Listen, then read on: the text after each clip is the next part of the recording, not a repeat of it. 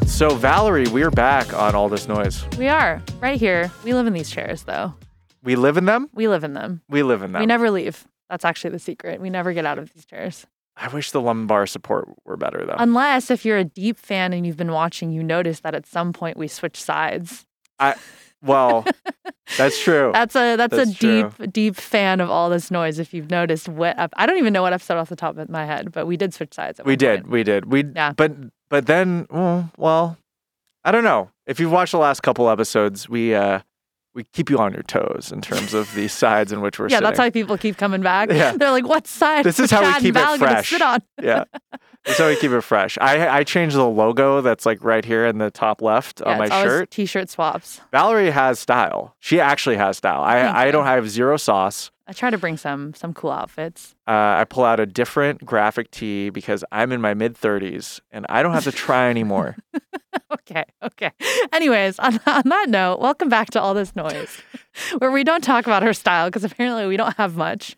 I mean, dude, when you print your own merch, it's like the easiest way. It's like never having to have a wardrobe. There also was one episode when we were matching in Brownie's merch. So. That was cute. Oh, that just felt like forever ago. It was cute. We're back this week with JAUZ. Yeah, big guest. Big guest. Yeah, especially because, like you said, we're here at Icon, and JAUZ himself was an attendee. He talks a lot about in this episode kind of his early years, which I love because I feel like whenever we have someone who has been here, they immediately just get nostalgic thinking about where they came from, which is pretty cool. Well, not only that, as an Icon alum, one of the, I guess, figures that helped build the Icon legacy, his photos are here on the walls in the halls. I know. That must feel really nice, too, when you come back and you're like, I'm proud of myself. But no, we talked to JAUZ about quite a few things. It was honestly such great timing to get him in because he has been releasing a ton of new music, new album. Yeah. Is about to go on tour. And there's a lot of thought that's gone into both of them, actually. Yeah. It's interesting to talk about. Definitely. I think both albums that he released are sort of I don't want to say a reboot, but like 5 years ago, he released The Wise and the Wicked, and now this is like the extension of that, 2 universes in which he's going to be touring. Yeah. And we talked a lot about sort of his come up. Yeah. Meeting a young Son Holo. Yeah. Working with him and lots of familiar names. He's been around for a while, and I feel like he's one of those producers that is a friend to a lot of other people in the music scene, which is really nice because we got to hear some really cool stories about people he's worked with. And loved hearing about his breakthrough record and how he met his future wife and mother of his young baby. His very young baby, 9 months old. We talk about that as well. Yeah, New dad. A lot of great variety in this conversation. Yeah. If you're here for the baby stories, if you listen to this podcast for the parenting tips, we've got them all. We got it all. So All This Noise, we're back. Val, I gotta get a better shirt next time. We'll work on it next episode. For those of you not watching this, you're welcome. We'll get Chad some better shirts though for those who are watching. Don't worry. All right, enjoy this episode with JAUZ.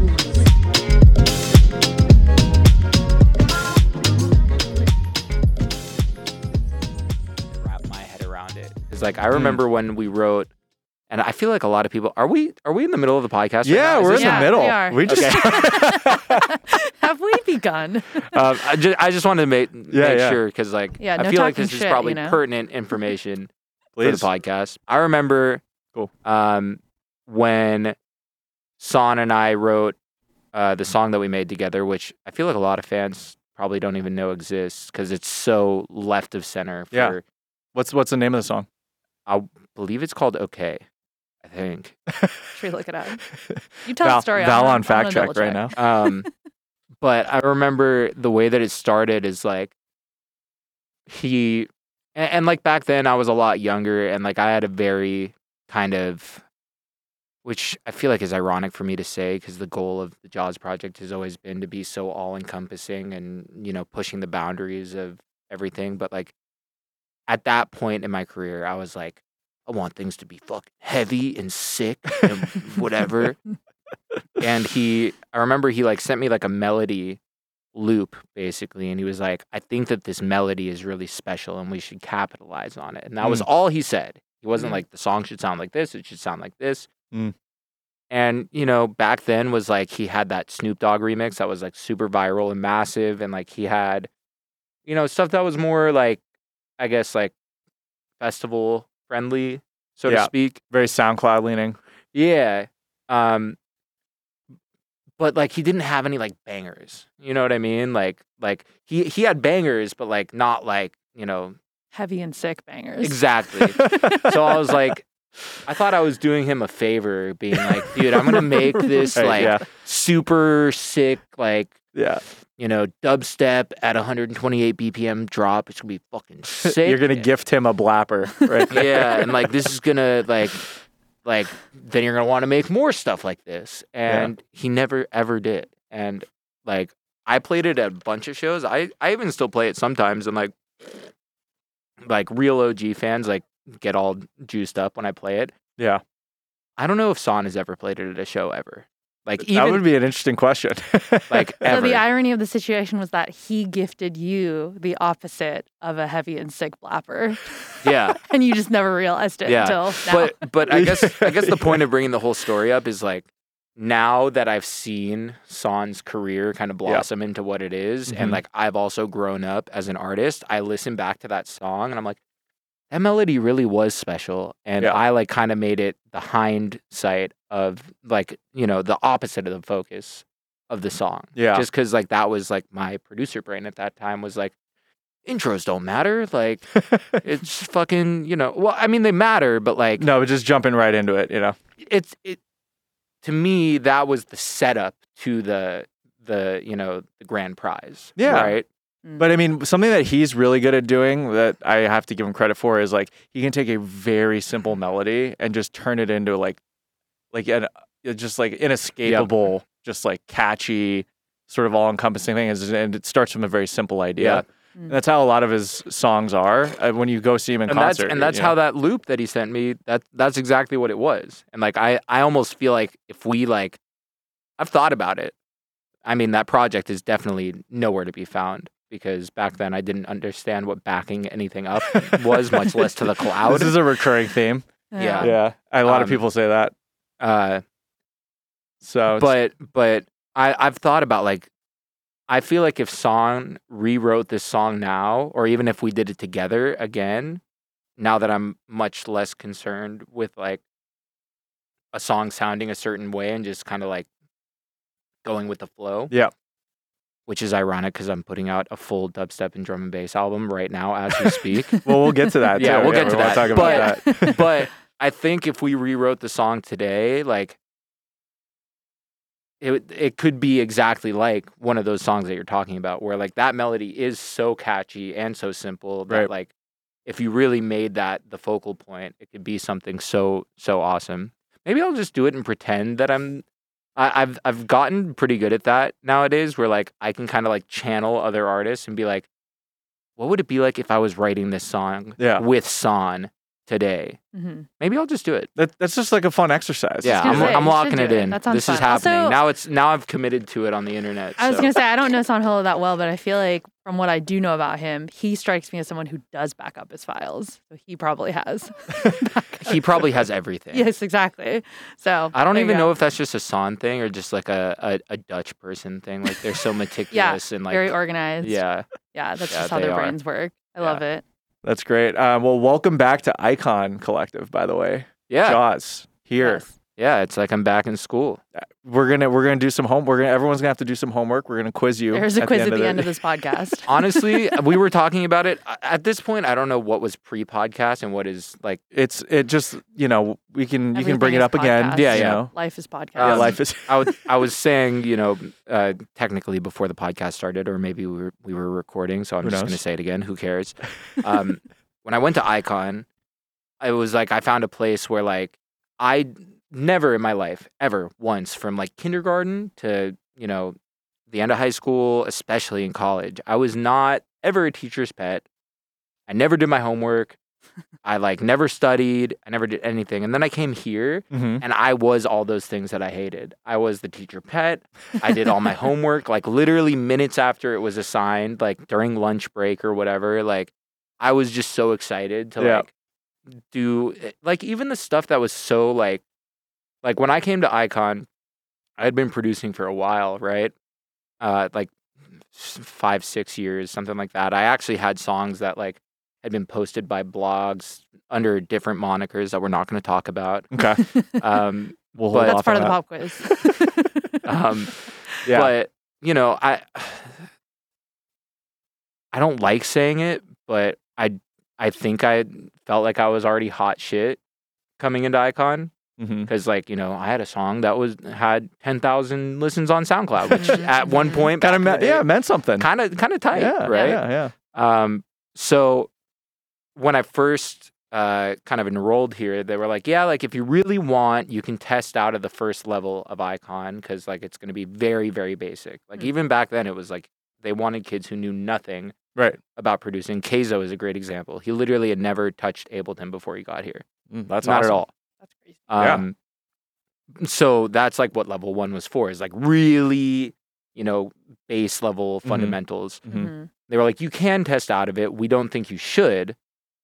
And at first I really wanted to. And then, you know, I had like 6 months where I worked between college and here and I thought about it and I was like, no, I'm going to do the whole thing. Like, I'd rather get the full experience.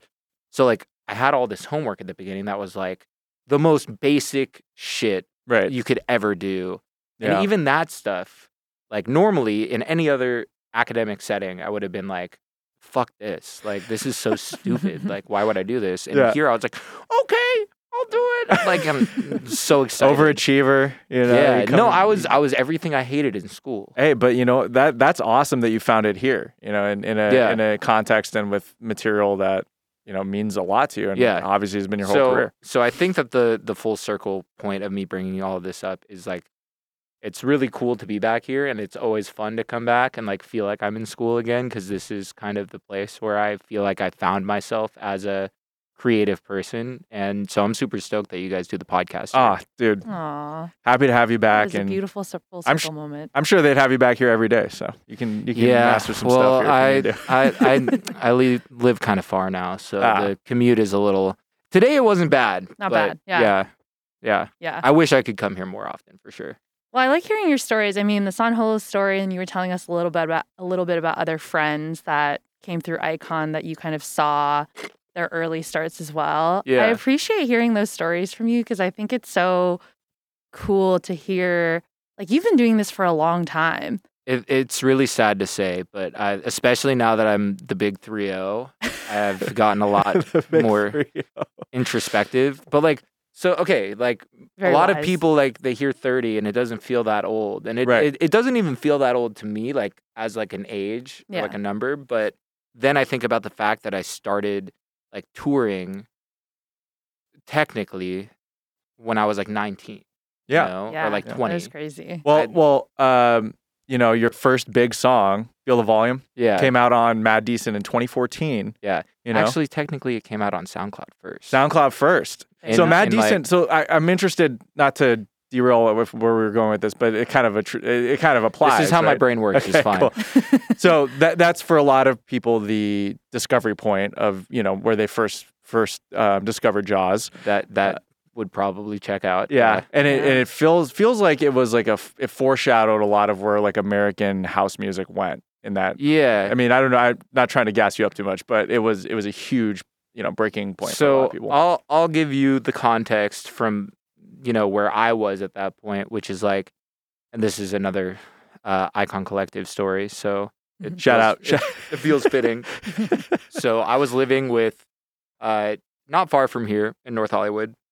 It was me and 3 other kids that all went to Icon at one point or another. Mhm. And I was like the fucking dubstep wannabe, like to a T. Like I was listening to like Excision Shambhala mixes on the way to class and whatever, just like doing all the things that now if I gave people advice, I would say, don't do that.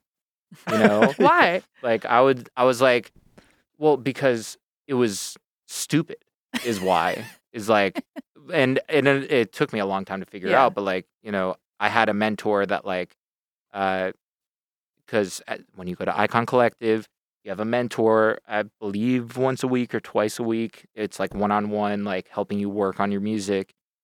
And every week he would be like, why don't you try to make music that sounds like you and not like the people that you are inspired by? And then every week I would come in with a song that would be like, hey, this Eptic song came out that I thought was so sick. And here's a song that sounds exactly like it, but I don't like my song. I like his song. And he's like, yeah, because you're trying to remake his song. You're not trying to do your own thing. And it was just like literally he was talking to a brick wall. You know what I mean? Like there's something to like listening and like, you know, ingesting as many influences as possible as well, right? And I think all of it as an exercise was super beneficial, like to my production ability. But you know, hindsight is 20/20. I wish I had figured all this stuff out earlier. But my point is, you know, I was that fucking dubstep kid that was like, dubstep is sick, everything else sucks. Like, you know, like you guys are fucking lame listening to fucking house music and whatever. So what kind of house music were they into at the time? Like 2013. So one of my roommates was Brian Collins, who is a teacher at Icon now. Oh, cool. And he was like the fucking house music snob. Like he was the yin to my yang, right? So arguments were heated in that household. It wasn't really arguments. It was just like, I guess Debates. they were. No, they were arguments for sure. He'd be like, why don't you listen to this person? This person, like he put me on to like Hannah Wantz and like Lorenzo and all those guys back in the day. And like, you know, much houseier stuff than that too. But like specifically when I started hearing like the kind of Lorenzo, Hannah Wantz, like UK baseline, you know, whatever it was back in the day. Yeah. I was like, okay, like I hear like it's like quasi dubstep sounds, like old school dubstep sounds, but like at house music tempo with, you know, a 4-to-the-floor drum pattern, whatever. And I was like, I could fucking do this shit. I could do it probably way more tight than they do it. Yeah. That's the American style. That's what I'm talking about. No. What it really was is I was 19. I was 19 and fucking arrogant and stupid. Right. But I needed some of that, right? I think you need a little bit of that bravado when you're young. Yeah, to just be totally. like, you won't have that irrational confidence to actually try to break into. I feel like we talk about that all the time. You have to be a little insane to pursue a career. Yeah. No, there's a very specific word for it, and it's escaping me right now. You have to be like, the word's not delusional. Thank you. Delusional. You have to be a little delulu. Yeah, you have to. You really do. Yeah. And it's like, I think that's one thing that I've probably lost over the years that I try to channel again. It's like being delusional enough to like, be like, yeah, that's going to fucking work when, you know, probably anyone else. And that was Feel the Volume to a T. Yeah. And like all the records I wrote back then, I was just like, I wasn't like, oh yeah, people are going to play this at shows. I wasn't worried about any of that. I was just like, yeah, this is fucking cool. And so Feel the Volume specifically, I remember I wrote it in 2013, right before I think the first time I went to EDC.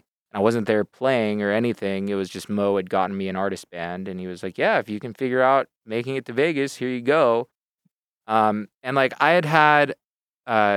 I think I had one release on Bygore at that point that like Excision had played a couple times and a couple other bass music dudes. Like that was kind of like my wheelhouse at that point. Was like I knew a few guys in the dubstep world that like kind of liked what I was doing, but like I wasn't like really on anyone's radar, you know? And the issue was that like that's who I sent Feel the Volume to. I sent it to all of these dubstep dudes.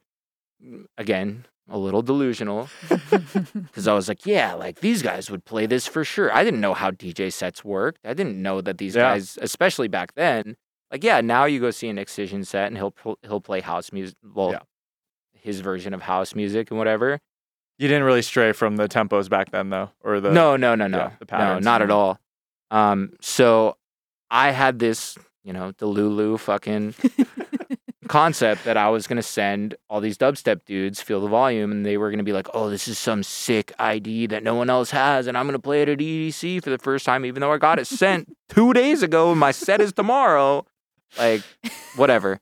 You had a band and a dream. Yeah. Yes. Yeah. An artist responded a dream.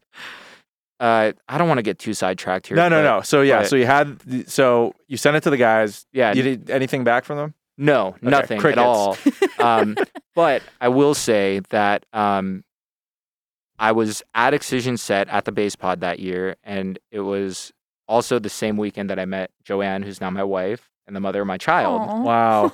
And So in the end, There's the real dream. a different dream was Yeah. achieved. so I guess it's worth mentioning just because it's a good story. I love Shout that. out I was Joanne. hanging out with her, and I just wanted to do whatever she was doing. Fully lost the plot of being at my first EDC as an artist, and was just like, "Oh, this girl's pretty and cool." And we were That's okay. watching Excision for a while, and she was like, "Oh, I want to go get a drink at the artist lounge." Not that I was old enough to have a drink, but I was like, "Yeah, sure, whatever, sure. let's go." That Delulu. There we go. And as we're walking away from the Bass Pod, I hear the song that I put out on Bygor getting nice. played by Excision. Yeah, you're Wow. one of your idols. At EDC. All that Shambhala. Yeah, but we're already halfway away from the stage. Oh no. So it was like I either stopped what I was doing, didn't say a word to her, and ran back to the stage, Oh my Right. god. or I was just like, whatever. And I decided on whatever. Wow. Yes. But you she made was- the right choice. She was like, what the fuck is going on? Like, it looked like I was having an aneurysm, you know? I can imagine that. And Very I was like, oh, easily. it's fine. Don't worry about it. And You she didn't was- even tell her? You weren't like, that's my song? Well, I did eventually, but Okay. she kind of had to pry it out of me. I was like, no, it's fine. Let's keep walking. She's like, okay.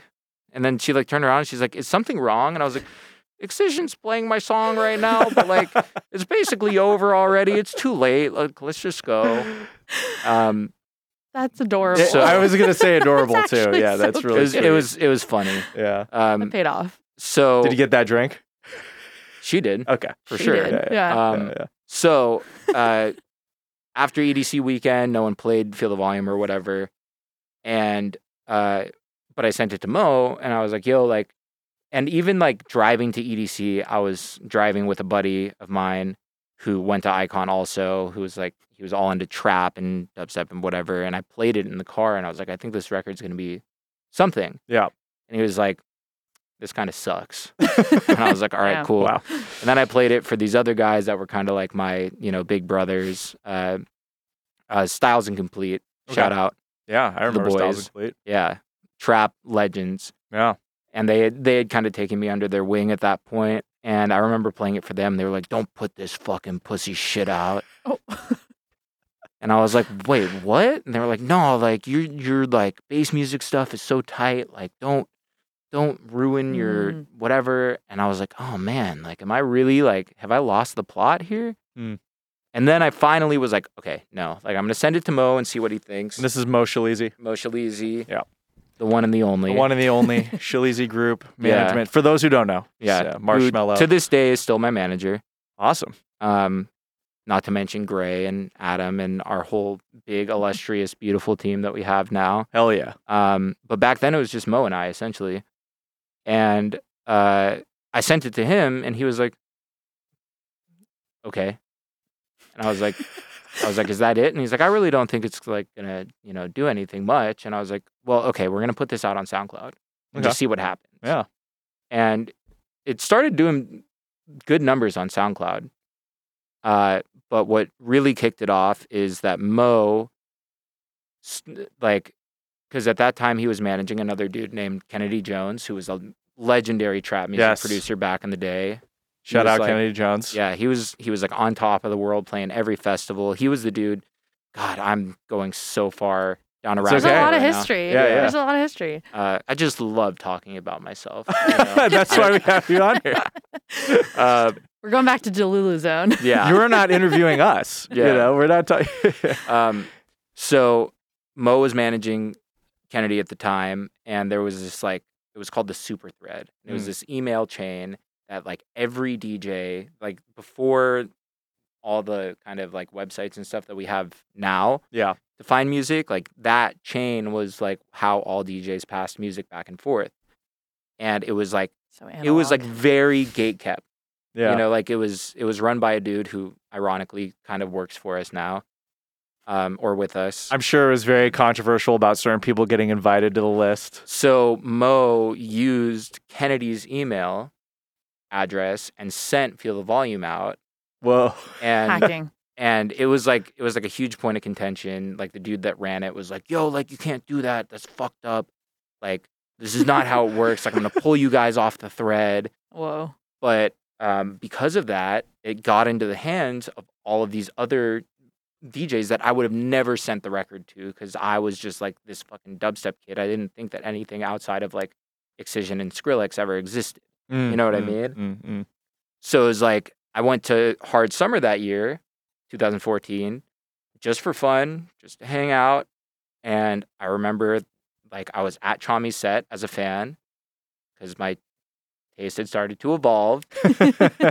And he played Feel the Volume. Sick. While I was there. And I was like, this is crazy. And I ran into the tent, filmed it, went crazy. And like the whole day was just like a fever dream after that. And I remember other people that were my friends being like, dude, like I heard this person played it. And I heard this, like 7 different people all played it at Hard Summer all that one day. Yeah, this is what Val and I were talking about on a previous pod about like that was the old school way of blowing up, and it still happens now. You know, you'll Which see is like funny because I feel like we're going back to it more so than ever before now. Yes, You agree with that? we will get to this. Yeah. Okay. So then how did Mad Decent come into play? So this was another bit of Mo magic. hacking. So all these DJs are playing it. It's like catching fire, and you know we're just like, all right, sick. Like I don't know what to do with this, but it's happening. Yeah.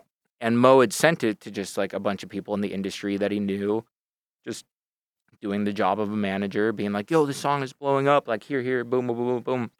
And one of the people he sent it to went to Burning Man that year and had a golf cart and was playing it on the golf cart as they were like driving around to wherever. Yeah. And Wes, Diplo, stopped him and was like, I fucking hear this song everywhere. What the fuck is this song? Luckily, the dude knew me because of Mo. Whoa. I was like, oh, okay, cool. I'll put you guys together. That's pretty amazing, actually. Yeah, That's how it came together. It was a lot of luck, Yeah. for sure. Right place, right time. Damn. And then, yeah, Mo, we were doing a show, ironically, in Orange County, where I now live. And he was like, hey, guess what? Like, Diplo wants to sign Feel the Volume. And I was like, what do you mean? Like, it's already out. And he's like, no, don't worry. Like, they can do this. Yeah. It's a thing. This can happen. They were good at doing that. Yeah. Yeah. Yeah. That's cool. And that's, yeah, I mean. So Paul Devereaux and all the homies over there, Yeah. and Yeah, they just that was- picked it. That was around the time of Jeffries. Yeah. It was like right before the heyday of Jeffries, and yeah. And it was like, it's amazing. We put Feel the Volume out on Mad Decent. Then I got the Bugatti remix through them. And I did like 5 million fucking Mad Decent block parties. And like, I attribute a lot of, you know, where I am now because of that song, but also kind of Wes seeing it before even maybe I saw it. Yeah. Do you And- feel like, Yeah. I mean, hearing back that story now and you talking about how, like, your headspace when you were like, I am dubstep man, basically, Yeah, going yeah. into that, do you feel like that helped start to unlock that train of thought? Because, I mean, at the time, Yeah. like, Diplo was not that, obviously. No, So that must no. have been confusing for you at first, but then, Well, but I mean, to be fair, at that point, like, I think the real, and again, we're sitting in Icon Collective. It was like the last semester that I was at Icon. There's a class called The Art of Flow, which is like, it has nothing to do with music. It's all about your mindset and your creativity and yada, yada, yada. A lot of heady bullshit. Mm-hmm. But like, I ate it up. You know, I loved it. I needed it at that moment. Yeah. And it's probably the most important class to me that I took while I was here. And it was really that like realization of like, why am I trying to pigeonhole myself into this one thing? Like, I'm just going to stop giving a shit about anything. Mm-hmm. Like, I'm not going to care what kind of music I'm making, what genre, tempo, whatever. Like, I'm just going to fucking shit stuff out and hopefully it'll work. Yeah. So I was already like kind of mentally primed for it. mm-hmm. I just didn't know at that point that like, you know, that was going to be the song that changed everything. I just thought it was a cool record. Yeah. You know, That's usually how it works, though. You never really know which. I mean, because ultimately it's not you to decide, right? well, and Yeah. the worst part is when you think that you have that record, Yes. it never is. Mm-hmm. Which is even more the reason that I thought that record probably wouldn't be it. Is I was like, I think it's really cool, which probably means it's not going to be that cool. And everyone else was like, yeah. And everyone else was Yeah. like, yeah. Yeah. Well, Which is while we're on this subject, and I think that's awesome that you mentioned that specific class. That's really cool that it stuck with you. But that time, right? So you said you had already seen Chami, so Chami was already getting started, and he was someone who like also had his records picked up by like one-offs, like on Fool's Gold, Mad Decent, so on.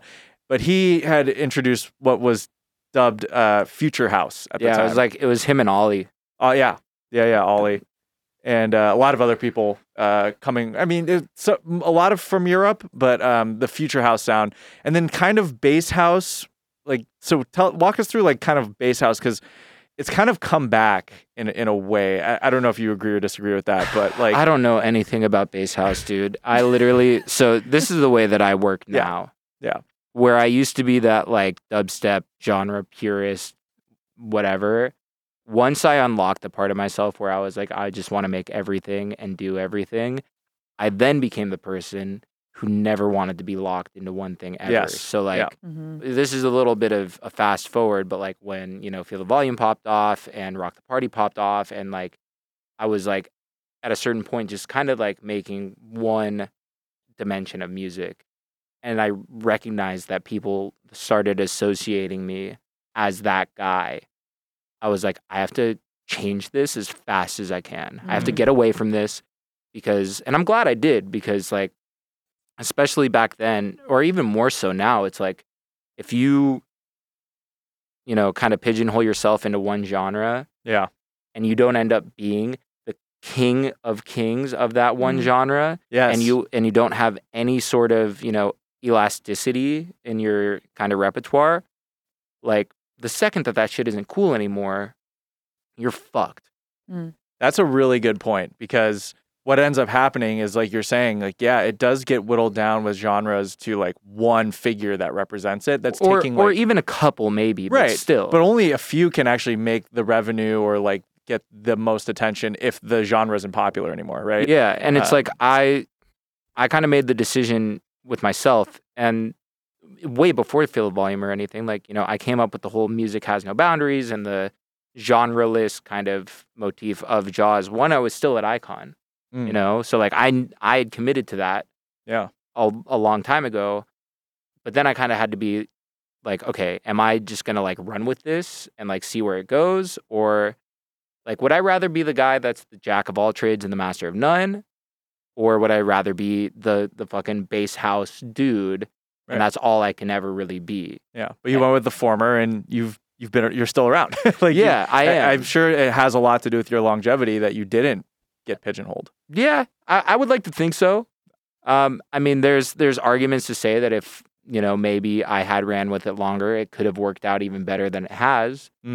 But I mean, that's a crapshoot. Yeah, and it's like, it was either like, when I really break it down, it was like, I would have had to continue doing something that I didn't have fully vested interest in, just because I thought it would be the right move business-wise. Yeah. And like, the music would have never been any good. So it's like, I was like, okay, I'd rather do shit that I actually like. And like, if it works out or not, at least I'm like sticking to my guns and like doing, something Making that stuff you're happy with. Yeah. Because like, why be successful and miserable, or even worse, not successful and miserable? Yeah. Like, I'd rather be unsuccessful and happy. Yeah. Right. Mm-hmm. Yeah. But yeah, like the second that it was when all this happened, to bring it back, was when the term bass house was coined. Yeah. And the second I heard that, I was like, ooh, that's gross. I don't like that. No. I don't like that at all. Yeah. And well, we always mention that, those genres serve a more important purpose for the audience to like understand what they're hearing than the artist. Yeah. And I get that. Yeah. Because like it's like an endearment thing. Someone doesn't know, and then they hear it, they're like, oh, I like this. What is this? And it's like, it's bass house.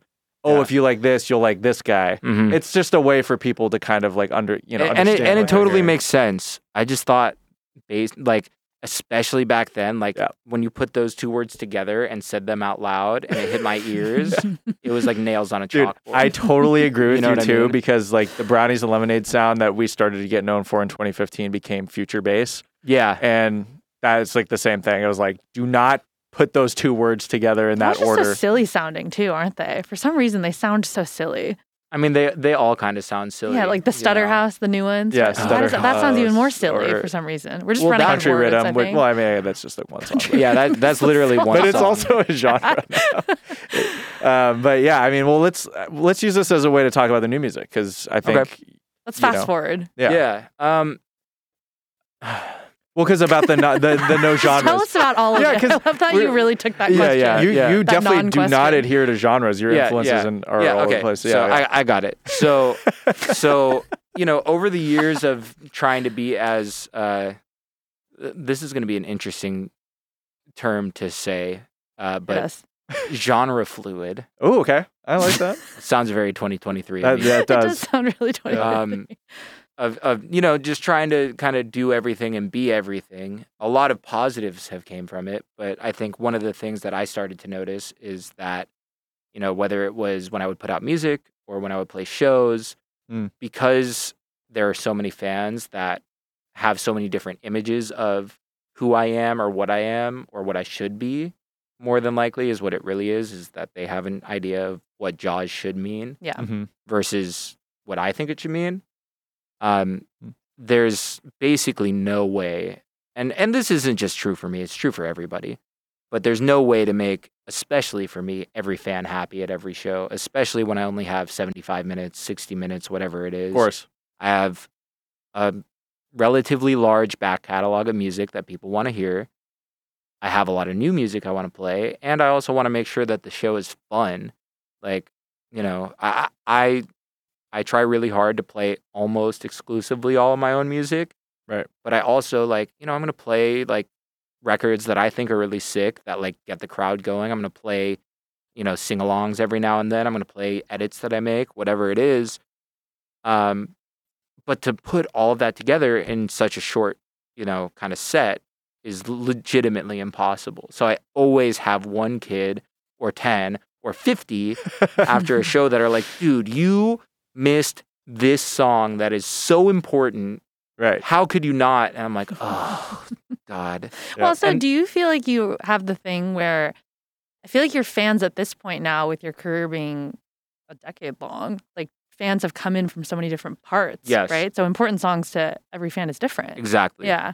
And it's like, it's, and this is another thing with being 30 and being in it for so long is like, I don't even think about the fact that there are kids who like probably have found out about me in the last few years who might not even know what Feel the Volume or Rock the Party 100%. are. Yeah. They're like, who the hell is this They're guy? probably hearing that story for the know? first time, being like, Or- whoa. Yeah. Or maybe, like I would probably say that like the most recent song that would be like the one that people could associate me with is the Trampoline remix, Mm-hmm. right?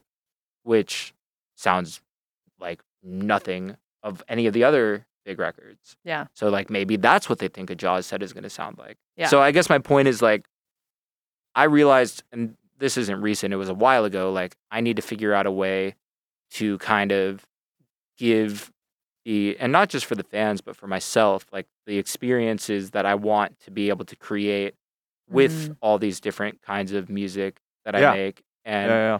it was like, context. yeah, and it's like, the goal has always been like, yeah, I can do all of these different kinds of music Mm-hmm. under one moniker. I don't have to make side projects. I don't have to do like that's my whole thing. Is like it's just one thing. Yeah. But like that means when you come to a JAWS show that I'm gonna play like tech house and techno and like fucking like Bass speed. blank. Yeah, like bass house. I'll just say bass house That and shall not be dubstep And named. dubstep. A genre that shall and not be future named. bass Yeah. and drum and bass. You got to throw in that and- OG, excision dropped Bygore record. Yeah, you know? yeah. You got to, but it's true to you. Yeah. You know? Well, so I mean, that actually was a question I was going to ask you is, have you ever had a serious thought to yourself of like, should I start a different side project? Or you really stayed committed to the Of course, I had the everything thought, under but JAWS? like Yeah. that's where these albums came from, and Yeah. that's where the original album, "The Wise and the Wicked," came from. Is like, my like the whole concept of that album was like, my brain is constantly going left and then right and then left and then right, Yeah. And the original album came out 5 years ago? Yeah, Okay. 2018. So I was like, okay, like I have all of this music that sounds like this and all of this music that sounds like this and all this music that sounds like this. Let's package it together in a way that I can kind of create a story that, explains, not like matter of factly, but, kind of, in a more, Like tells the story. it was more of like dude, my brain this is what having a baby will do to you. Yeah, I believe Your it. brain I just believe that. operates on 40% Baby at brain. all times. Baby fog. Yeah. It's like Baby COVID baby fog, fog. but Your brain turns into Gerber food. Yeah. No, it's actually, this is a big aside, but Yeah. there is actually studies that show that like within the first however many months of having a kid, your brain actually like shuts off parts that are unessential to like raising a child. Oh, So absolutely. you do like Yeah. low key get more dumb. Well, You're busy trying to keep a thing alive. Yeah, yeah. Exactly. Yeah. So it was metaphor. there you It go. was supposed to be more of like a metaphor for like we got there. Yes. yeah. It was a metaphor for what? For like what The my different brain goes through. experiences. Yeah, exactly. Mhm. Yeah. Mhm. So then when I realized that the 5-year anniversary was coming up and I had thought about doing an album or a Mhm. part 2 again, I was like, okay, what did I learn from last time? How can I make this better and like kind of, achieve the goal that I really wanted to Right. first go around? Right. And at the end of the day, it was like, I want to be able to create these, not 2, but 3 worlds for my music to live in that, it makes me more dynamic as a live performer and as a producer, but it allows me to kind of go into all these different spaces Yeah. and it like contextually makes sense to fans, whether they're listening to it or they're going to a show, right? So it was like the first time I did the album, there were these different worlds, but they all were in, one package. Mhm. And it was just kind of like that. That's what it is. And then you had the JAUZ show, and I tried to fit all that shit into one, Yeah. Package. So to your question about, side projects or whatever, this is like the kind of compromise that I made with myself. It's like, I'm not going to start a side project, but I'll create these worlds Mhm. that are separate from like a mainline JAUZ show. Mm. So I can be like, okay, like, JAUZ presents the Wise. Like, this is going to be all the housey stuff, all the like melodic stuff. Like, it's going to be completely separate than like if you just went to a festival and saw Right. me play a normal set. Mm. And then with the album that's coming out now, which is called Wrath of the Wicked, but like the shows will be JAUZ presents the Wicked, which is, the tour is already out. So if you're watching this, you've probably, hopefully seen what I'm referencing, but Yeah. those will be the polar opposite, where it's like, I know that there are lots of fans out there that all they want to do is go as hard as possible for every single second of the show. And I could never do that at a normal JAUZ show because I would just go nuts. And I would also, I would have to cut out a lot of the music that I would like to play in a normal JAUZ show. And same with the other side. Yeah. Mhm. If I went and played a normal JAUZ set and it was 95 minutes of just, cool house music that I love and like that I'm writing, Yeah. it would be very off-putting to a lot of fans. I think Yeah. that's smart though. It's like, I think you do have to communicate a little bit more now, more than ever, Yeah. about what kind of genres or experiences you're going to Yeah. get musically. Yeah. If, like you're saying, just to address, especially if you've had a diverse catalog, but you also love drum and bass. Yeah. And that's is that the third world that you're referencing, or No, so that's in this album. Okay, yeah. So the single that we put out last week Yeah. is the first of 3 drum and bass records that are on this album. And I Yeah. feel like a lot of people probably assume that like the Wise stuff was all the house stuff and then the Wicked show is like the normal JAUZ stuff, but it's Yeah. actually not at all. Mm. It's like this album doesn't have a single track on it that's 128, 130 BPM. Mm. It's all 150 to 170, whatever the fuck I wrote the drum and bass songs at, 175, 175, whatever. yeah. That doesn't matter to, most people, but it's all dubstep and drum and bass. Yeah. Or bass music. Mhm. I don't even like calling it dubstep at this point. Yeah. But Yeah, because that in itself is yeah, a I know million that's worlds. a I have a question before we talk about the drum and bass stuff because I'm curious to know about that as well. But why did you pick Wise and Wicked to describe? I mean, that was just like the concept that I came up with in 2018. Mhm. I was watching oh my god, what was that show? Altered Carbon, like That religiously. was a hot 2-season Netflix banger. Dude, Yeah, I it was like fucking throwback. loved that show. Yeah. Yeah, a lot of people were bummed that it got Yeah. renewed. But I guess I'm sure it's spurred off of that, like the whole like, there's like these two kind of warring factions that Yeah. like both think that they're right and the other is wrong. Mhm. And then, at the end of the story, at the end of the album, there's the United, which is like the people that are like, hey, we can all We can live merrily together. yeah, and that has always been like kind of the core concept of the JAUZ project is like you can like house music and you can like dubstep and you can like this and you can like that and you can listen to it all almost at the same time Mm-hmm. and it's okay. Yeah. Like you don't have to pick one side or another. Yeah.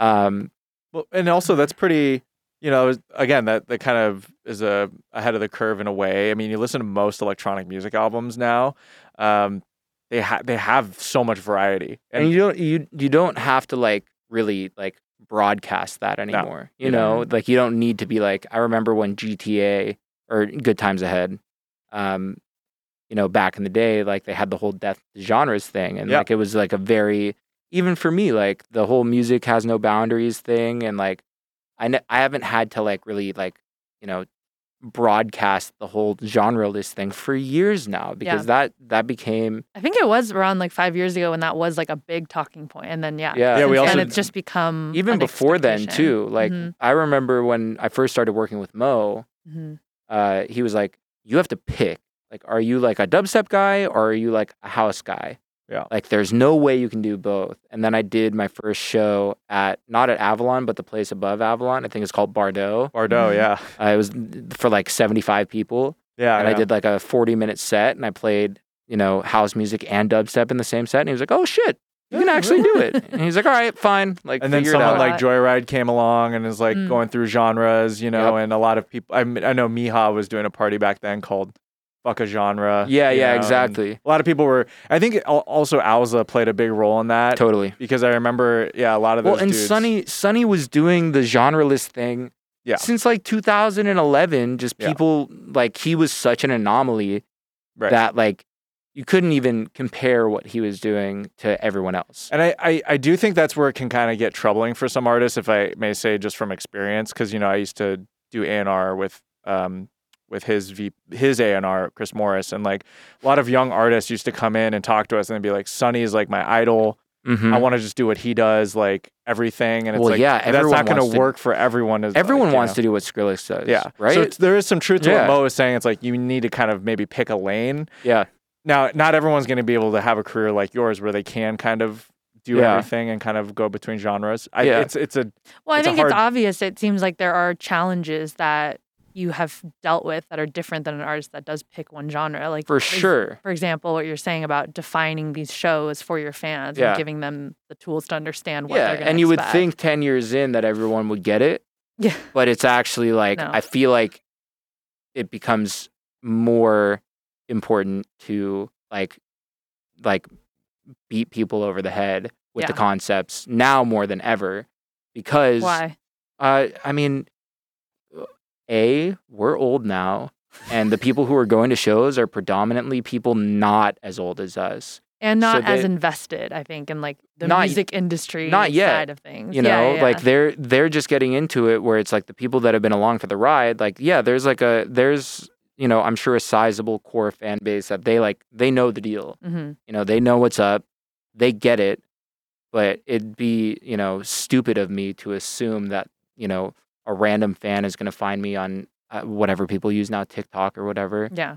And be like, oh, yeah, like totally. Yeah, he makes this and he makes that. That totally makes sense. Like, no. For them to go past the popular songs on your Spotify is asking a lot, these days. Takes a while for people, There's no need to have that investment. But it is interesting, like what you're saying, like with concepts, that is like especially with touring now and a lot of things, like you have to have like the live show. It has to have a name. It has to have like usually sometimes it'll be a single. Yeah, because you just have to draw people in and communicate, I guess, what they're gonna get. Yeah, from the show. This is the first time. Obviously, it's the first time I've really done a concept like this. Also, yeah, but like, even when we were designing the flyers, I went as far as to be like on the Wise shows, underneath where it says Wise, put in parentheses house, tech, melodic. On the Wicked shows, have it in parentheses dubstep, drum and bass music. Yeah. Just so that like even if it's someone who has no idea who I am, yeah, or they just heard about it from a friend, yeah, hopefully they can read. And I gotta say, I have to give you props. That is a very, I know it's not the coolest thing, but it is so smart that you did that. I just have to call that out because I think that is. That you just kind of and it still might not even work. Maybe not, but I think you're doing. I think Yeah. you're doing more of a service to to the audiences than because, like, you know, one thing is that, you know, Brownies Lemonade, we've done like these drum and bass parties, and like people opt into it. They're like, yes, drum and bass all night long. But if we ever do an unannounced lineup and there's a secret drum and bass set for 45 minutes to an hour, people are mad. Yeah, because they didn't opt. Half the people maybe didn't opt into that experience, and like what. What was that? I mean, and that's, you know, credit to you guys for having so many people that are fans of BNL that you have, you know, a whole, you know, venues worth of people that will love it. But you also have multiple venues worth of people that probably don't want to hear drum and bass, or they don't know that they want to. That's a good point. You know what I mean? So it's a blessing and a curse, right? You know, right? But for you with drum and bass, like, what have you seen, like, the response and like, especially the evolution in the last couple of years? Well, also, I'm curious, like, where your love of drum and bass came from. I mean, so like, as long as I've been in electronic music, most of my influence, although I've said the name Excision like 100 times already, like most of my real influence has always come from the UK, whether it's like, you know, Rusko and Caspa and Banga and like all of that in the early dubstep days to like, you know, Hannah Wants and Chris Lorenzo and the whole UK bassline scene that kind of, you know, helped me get to, you know, the Feel the Volume kind of stuff. It was just kind of like a natural progression of like listening to music from the UK that, you know, I got into Chase and Status and like the whole, like, I mean, there's like a million drum and bass guys from that area that I love. Yeah. And it's something that I've always loved.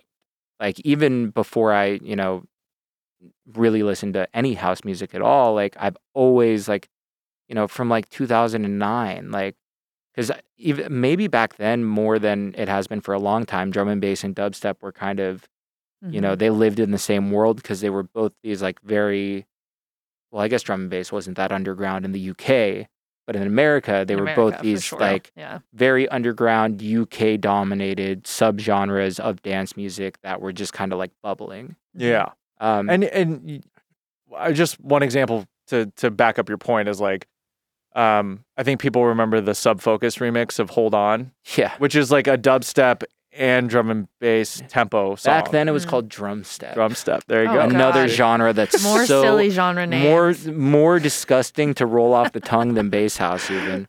But yeah, back in the day I said drum step all the time. I made when I was at Icon, I made drum step remixes all the time. That shit was tight.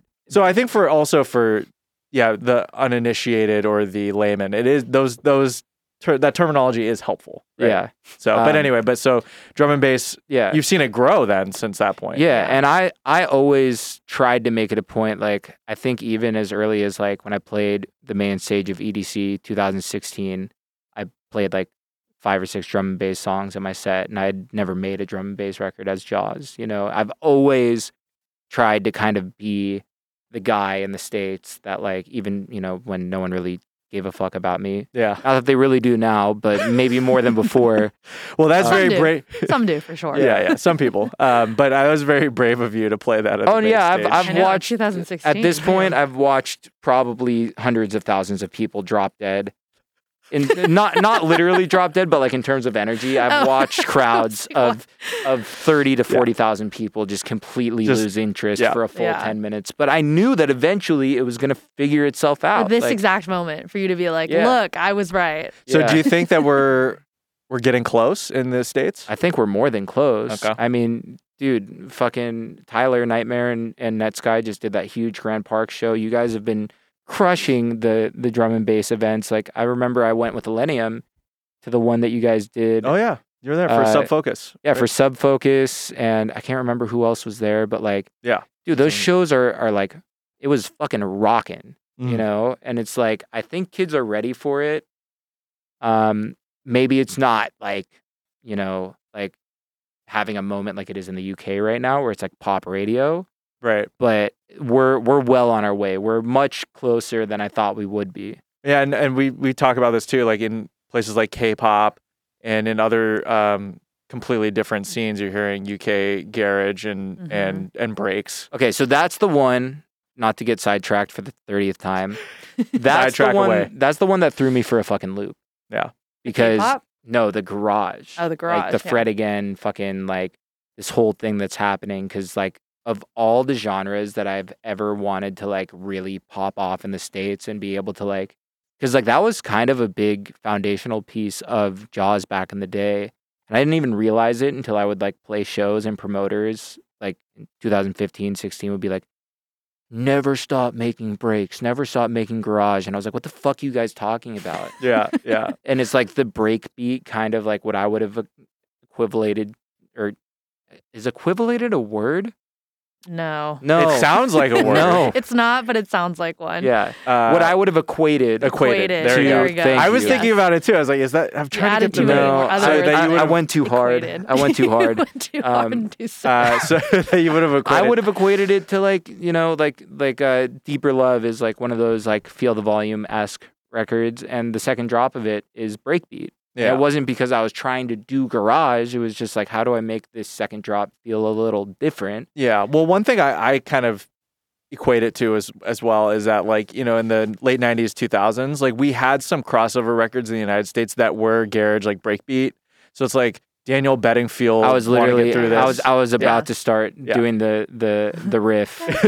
Everyone knows that, you know, and like Craig David. There's like other people. Or if you really want to get really meta about it, like half of the pop music that we grew up with are essentially breakbeats. Right. Like all of the like NSYNC records, Britney Spears, whatever. All the Max Martin stuff. Yeah, all the Max Martin stuff. It is like 120-ish BPM breakbeats. Yeah, and or just slow down to 100 BPM. Whatever it is. But that, I still think drum and bass hasn't had that yet, but those higher tempo sort of UK we are rhythm. getting close though with the K-pop thing. Yeah, we're getting we're just like we're testing the waters, you know, or Pink Panthers, you know? Or like the shit that I hear on TikTok that's like sped the 100 all the sped up, like even if it's not drum and bass, but like 150, 160, 170, like 4 to the floor, like super aggro rave music, like that's a precursor to drum and bass if I've ever heard one. Yeah. And, you know, if you're at Hard Summer this year, you saw multiple drum and bass acts in the Coliseum. So, I mean, we're getting there. It's just, I think maybe in LA, we might be in a little bit of a bubble comparatively to the rest of the United States. But I do think. Yeah, but LA sets the tone. Yeah. We'll always take the risks and set the tone. And then, you know.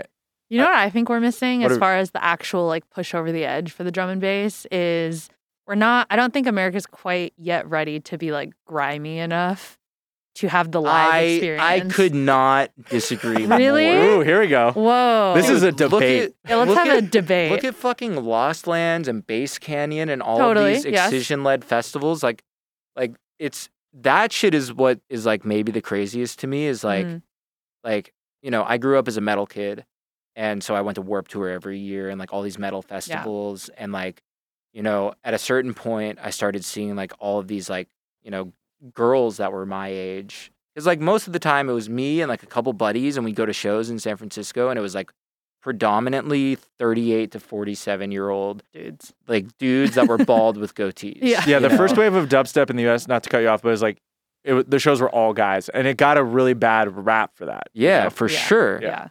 And but it has changed. It's like it's as close to 50% as Yeah, well, almost more because like now it's like it's this cool thing, and it's like this is my point is like it's the parallel to what happened with like girls getting into like screamo and that kind of music during the Warped Tour days. Yes, is like it became this cool thing to be like counterculture, like look super gnarly, like all these like like fucking EDM influencer chicks on the internet. And I don't say that in like a derogatory or mean way.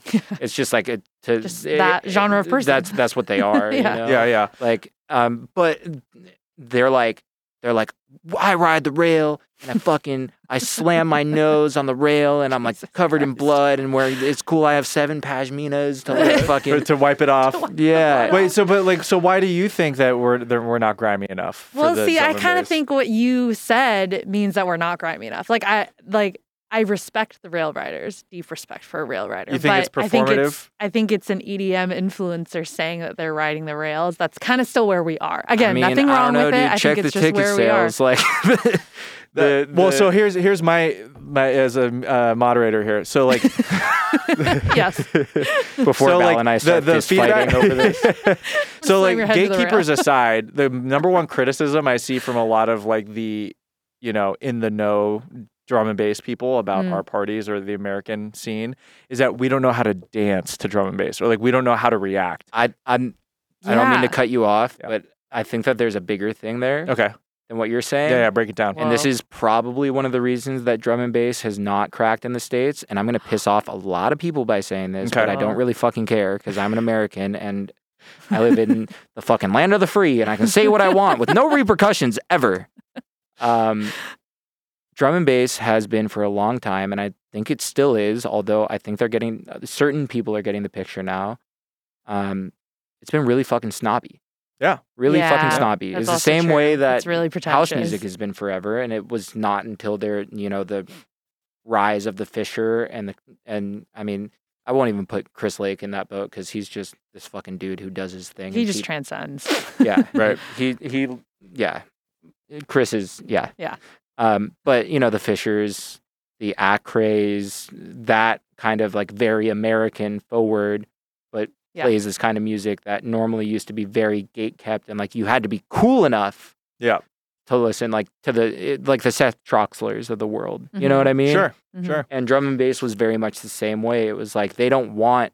No. They had their own little stage at EDC, and it was like a pirate ship. And like you would go, like one year was literally a pirate ship, and I was like, "This is freaking cool," but like, there's like 40 people. I'm not there yet. Like, yeah. I gotta go see Major Lazer or whatever. I'm not at the pirate ship level yet. Yeah. So, but they and within their right, they have championed this music for so long, and they don't want to see it bastardized. Yeah. And I get it. Which it will eventually. That side of it we get. But then the other side of it is for the genre to grow. Right. But and that's been the catch-22 forever, is there hasn't been enough people that like, I've been trying to not say this whole time. Another hot take. It's a hot take. Yep. I'm going to blow them up. We like it. But I don't care. They're like 2 of my closest friends. I love them to death. And I need to say it in a public forum just to say I was right and you were wrong. Let it out. But Zed's dead. Yeah. Zach and Dylan. So, we've obviously made a lot of records together and done a lot of shows together. And the first one we did was a drum and bass record. But when we first started writing music together and, we rented a studio in Hollywood for like 5 days and just, kind of like writing camp style. And I had this, kind of delusional concept because that's who I was back then. Mm-hmm. Maybe I still am now. But I was like, guys, like, look, if we 3 of us who like, we command a certain amount of, attention in the States and like we kind of together especially have the opportunity to do something that separately we probably really couldn't. I was like, you guys love drum and bass. I love drum and bass. Why don't we create this like super group of fucking we're Americans doing drum and bass and like kind of be that like, because there has to be that kind of push to really send it over the edge. And this was like back in 2017, let's call it. Okay. When like drum and bass was completely non-existent. Sure. And to paraphrase, they were kind of like, no. Not that they didn't like the idea, but they were just like, you know, Not It's not ready gonna for work. that. yeah, Or they like were- it's too much investment for Too much work, like, probably. yeah. yeah. Yeah. So, but And now you see Zedstead back-to-back chasing status. sure. Headlining Hard Summer. Sure. Or we And- did a underground warehouse party with them, Deadbeats, drum and bass, and like it crushed. It was like 3,000 people in a warehouse, you know. And, Like- you know, there's a part of me that like has that like, I was fucking right. And if they had just listened to me, I could have been a part of this too. Right. But I'm just happy that it's happening in Yeah. general. Yeah. You know? And let's not forget, like a lot of people were predicting. Also, Zach and Dylan, I apologize for putting you guys on blast. I love you. I really do. Don't worry, we'll put that part at the But end. Sam was end of- right, yeah, is what he he's was trying right. to say. I was right. You were wrong. And now, We'll put that disclaimer at the end of the clip. yeah. But no, I mean, I think let's not forget that a lot of people were predicting drum and bass 2020, and then the Mhm. pandemic happened.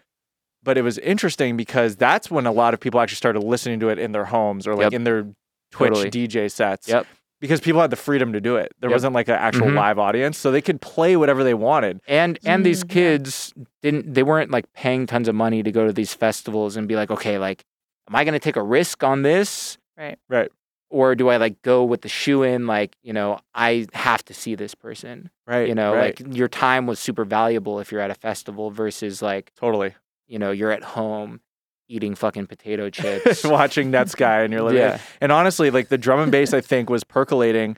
It was like an incubator. Yeah. And then that's why I think as a reaction to that, we came back in 2021, did the first DNB and L. A lot of this stuff happened at the same time as well for drum and bass. And I was like, hey, we just got a federal extension. It's DNB 2021, you know? Yeah. And now we're back. And Yeah. now I think it's more breaks. Like I think now it's getting way more wider in Yeah. that way. So Yeah. and eventually we won't even have to talk about genres anymore. We'll just be like, music. We're not there Yeah. yet. Yeah. I mean, I think we were. Yeah. We were for a period of time. Yeah. Like, you know, from like, let's call it 2015 to, Mhm. I don't know, 19, 20, Mm. whatever. Like that was like that time where people like me or, you know, all these other artists, like they could kind of just play or put out whatever they wanted Yeah. as long as it wasn't drum and bass. Right. And But like also like like Avicii and Cascade before EDM, like Right, yeah. everything was just techno or Mhm. everything was just Yeah, electronic yeah, music yeah. in the late 2000s or whatever. yeah. Like, But I so- think that was less that.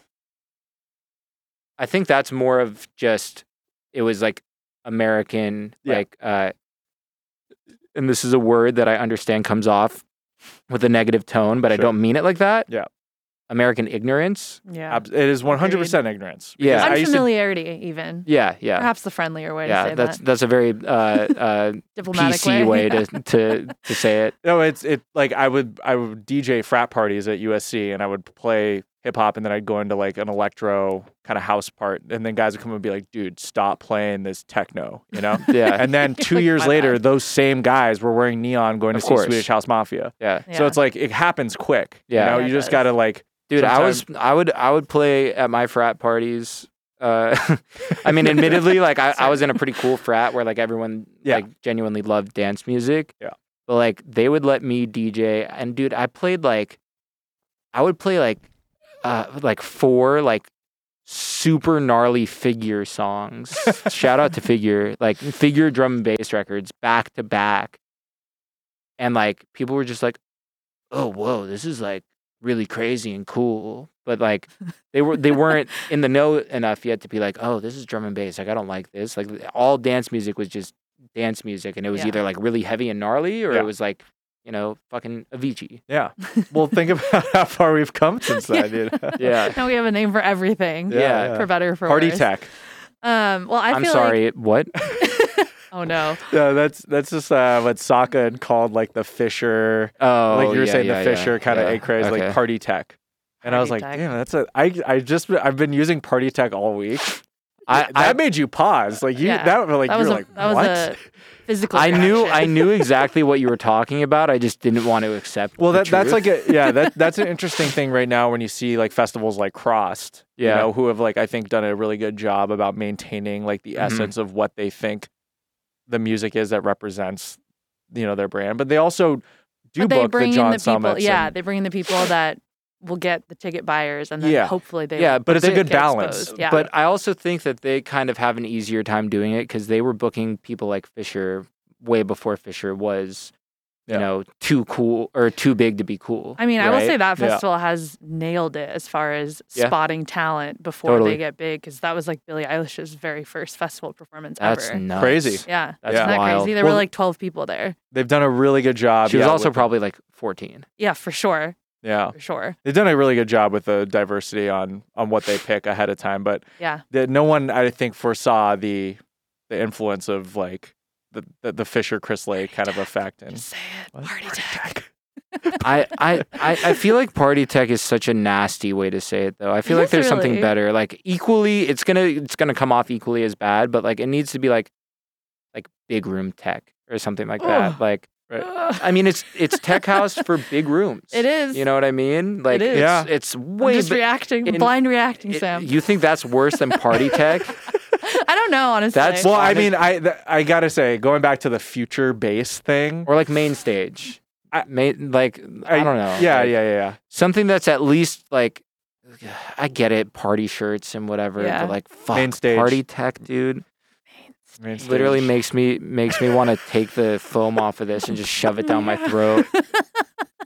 That's good. Oh my Well, God. anyway, let's talk to us about the tour. So Yeah. When So I'm doing a full party tech set. in which cities we don't know yet. The Party Tech tour. Only big rooms. When does the tour start? September 22nd or 23rd. It's one of those 2 days. Very I soon. can't remember. 23rd. Thank you. So a lot of the tour and the main kind of concept around it was to try to do like city takeovers, so to speak, where it's like, you know, the first day of the tour is 2 shows in a day, just because you can do that in Boston. But we were doing a Wise show during the day, on the boat party series that they do, which is awesome. Yes. And it's like the perfect vibe. I've seen the clips. Yeah. Like, and I've done the boat party before, Okay. and I've, you know, when I did it, I played, you know, obviously everything, and now that I'm the producer and the performer that I am, and this is again part of the genesis of this concept. There are a lot of places, the boat party specifically, you know, as an example, where I'm like, to me, to go back and play a venue like that, I think that the music that makes the most sense is, you know, the Wise The Wise show. stuff. Yeah. It's also like before the album was out and I was doing the Off the Deep End shows, and that was kind of the moniker that we used for the house shows that I was doing. Mm-hmm. I feel like people thought that I was, you know, just completely abandoning everything that used to be JAUZ and just saying I'm a tech house bro now. But in reality, it's Yeah. just like there are certain places, like nightclubs, almost everywhere, to a certain extent, and just like different rooms where it's like it doesn't make sense for me to play fucking dubstep in these venues. Yeah. You know, especially when they're like a little bit, you know, more not bottle servicey, but like, I don't know, like there's just certain rooms that like when I was a kid and I would go into, I'm like, yeah, I'm gonna fuck this place up. They're never gonna know what's coming. And now I'm like, okay, like if I want to properly curate a vibe in this place, like what does it feel like to me? Yeah. And a lot of those places now are house music. Yeah. Yeah. Well, You know, it comes in You're your reading maturity. your room Yeah. as a DJ. Yeah. Yeah. But there are still lots of kids that like go to those shows and they're like, where the fuck is the dubstep? What the fuck is wrong with you? But that's what this tour is supposed to kind of, you know, provide, is like, you know, if you're a real fan and you really know what's up, you go to the Wise show during the day and you get the house music, whatever. And then at night you go to the night show, and that's the Wicked show, stuff. and you just rage your fucking faces off. There you And go. then That's great. and then you get, you know, I won't say 2 for the price of 1 because I'm pretty sure they're 2 separate shows. Yeah. But 2 experiences. yeah, Or you you can get just one day. you're given the option to opt into whichever experience. you yeah. know? Yes. And I mean, for me, like my number one goal is that I see the same fans at each show, right? Yeah. That's not going to be the case for everybody. No, but I think that for a handful and more, Yeah. that will be the case. Yeah. Yeah. But to your point, that's also the goal is like for the kids that like they come to the main JAUZ show and they're like, man, I really wish he played more of the housey stuff. Yeah. That's how I got into his music. That's what I really like to hear. Yeah. Or vice versa with like the bass music side. I'm kind of satiating both sides, Sure. but also I get to do it for myself because like the I guess to really get macro about it, the reason I started doing so many of the Off the Deep End shows that are now, the Wise show, was I was just getting so burnt out of playing heavy bass music all the time that like, like it should elicit from the performer a certain emotional response Yeah. when you play Yeah. crazy ass music. I shouldn't want to just sit there and hit play and just kind of be like, yeah, It feels like an assignment or something. yeah. And it's Mhm. like, that's just the person that I've always been is like, if I do the same thing too many times, I'm going to get sick of it. I mean, you're not the only person in your field, and I'm sure many of your friends. No, have I'm felt the same. only one. I'm the only one going through this. This is a singular experience. Yeah. But no, I just remember off the top of my head, like Getter going through a similar experience and then creating Visceral, which I thought was one of his best albums, Dude, by a fucking mile. I mean, and one of the best albums of that year, you know? Dude. ugh. But you remember the backlash that came. We did the first Visceral set at the Shrine. It was amazing. But for him in his individual lane, there was like this huge blowback, and Oh. remember it got to the point where this guy was like, play more bangers, and he brought the guy up on stage and was like, you play. Oh, And the God. guy started DJing off Drama. his, it was funny. So I just think that it's No, you're totally right. it's cool to see you kind of like have that realization, and Yeah. then this is like the But product. and exactly what you brought up is the inherent risk. Even though I'm still like I put out an entire album of the Wise style of music, I'm putting out an entire album of the Wicked style of music. The real secret is like there's probably a lot of fans that are going to realize sooner than later, like if they were expecting mainline down the middle bass house JAUZ, they're not getting it from either of these albums. Like these are I would almost equate them to like concept albums. You know what I mean? Yeah. But it also, if you've been a fan of mine for long enough, or even not that long, and you've seen a show, you've heard me play these kinds of music, so it should still inherently feel like me. And whenever I play a show, it's gonna feel like a JAWS show, no matter what kind of music I'm playing. I would at least hope, Yeah.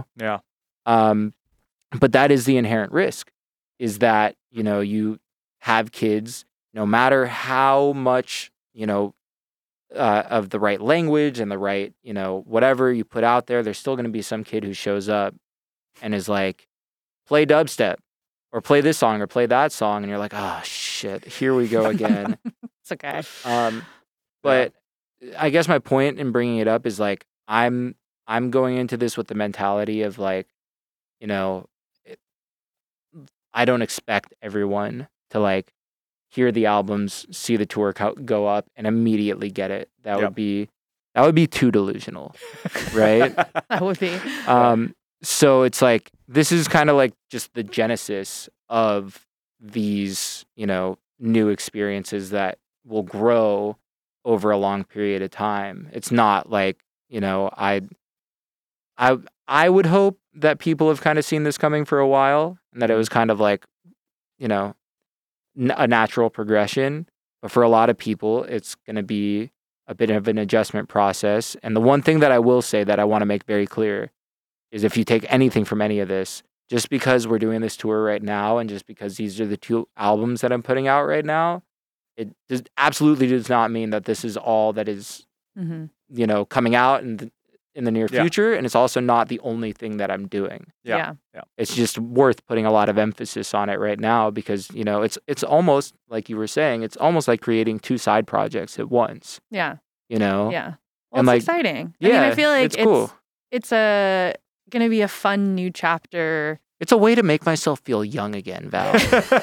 That too. Reborn again, perhaps. Yes. And yeah, I'm glad that you came here to tell us more about it, because I feel like even talking to you, and hopefully people listening to this will understand a little bit more about how long you've If been I had thinking to about explain this. it like this to you guys, for you to wrap your heads around it, imagine how the people who aren't I know. like deep in the ecosystem. It's a good learning lesson for them. Yeah. for all This of will be a them. good companion piece for It will be. But also, you covered a lot of great things about just like the ins and outs of this whole journey, and it's just been awesome to have you here. So thank you. Like I said, I love talking about myself. Thank you for giving me a platform to just indulge myself in the. Our pleasure. Yeah. I know. But I will say, I do want to ask you about one thing before we let you go. Because I have nothing but time today. I can't let you go without asking about becoming a new dad. Because that's been a big chapter for you over these past few months. It's actually, I'm sure people will be refreshed when they listen to this, and that it's not just been baby talk the whole time, because it's something that I can't shut up about. But that's also just inherently part of being a new parent. Yeah.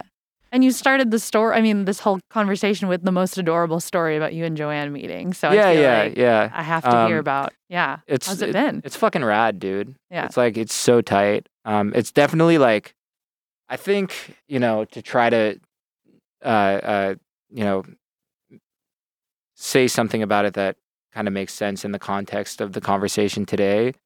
One of the coolest things that I think it's done for me is like, just like mentally, you have so much less bandwidth for bullshit, because there's so much new bullshit in your life that's like baby bullshit, but so important. Yes. It's like, it's not bullshit at all, but like, you know what I mean? So it's like, it very quickly, even before she was born, like even when Joanne was pregnant, like there were so many things that like, whether it's like, certain shows or certain this or certain that it's like, oh, like I should do it for this or for that. And like, I don't really want to, but like, it'll probably be good for this or good for that. And like, I don't have any of those thoughts now. It's just like, do I want to do this? Yes. Great. No. Great. Yeah. Like, I don't feel like, because I guess before it was like, what the fuck else am I doing with my life? Like, why would I say no to going here or going there or doing this or doing that? I have nothing better to do. Like, like this is my life. Like, and now it's like, again, this might come off the wrong way, but I very much have better things to do now. Yeah. I have a human child that I have to, raise and protect.